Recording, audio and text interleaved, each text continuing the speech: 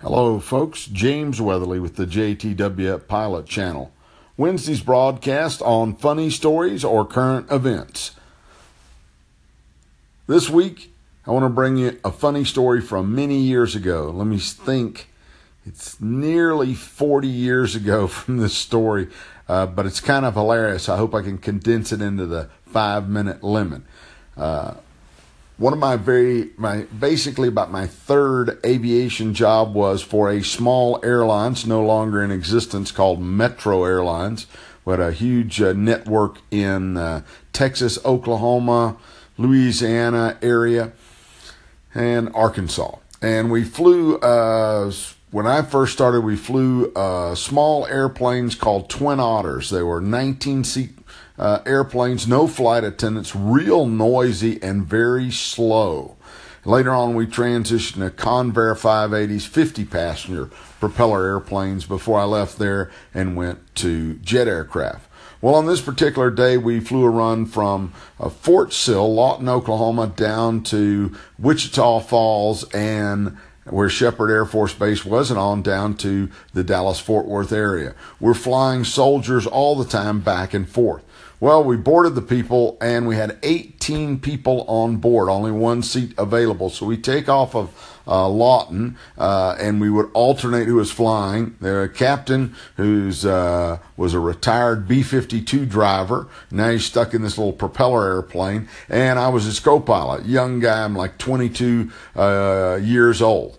And so we take off, and we only have one passenger, or one seat left. So it's because we have 18 passengers. So I called Wichita Falls on the radio and said, "Hey, do you have anybody for us?" "No, we don't have any passengers." And we flew like 8 of these flights a day. So they called our dispatcher in Houston and said, "Hey, well, we don't have anybody. Can they fly over?" So they gave us permission to fly over.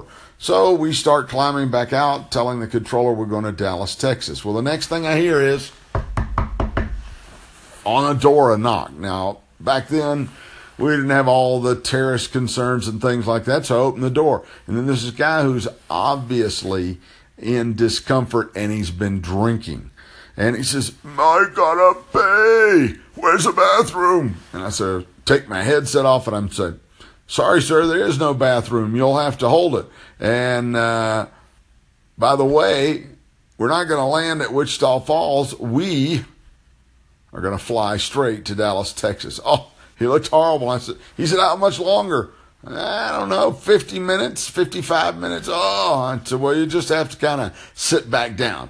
So I told the captain what's going on. He just kind of grunted. He wasn't a very happy guy. He didn't like having to be stuck from an 8-engine Air Force bomber into a 2-engine noisy, slow propeller airplane.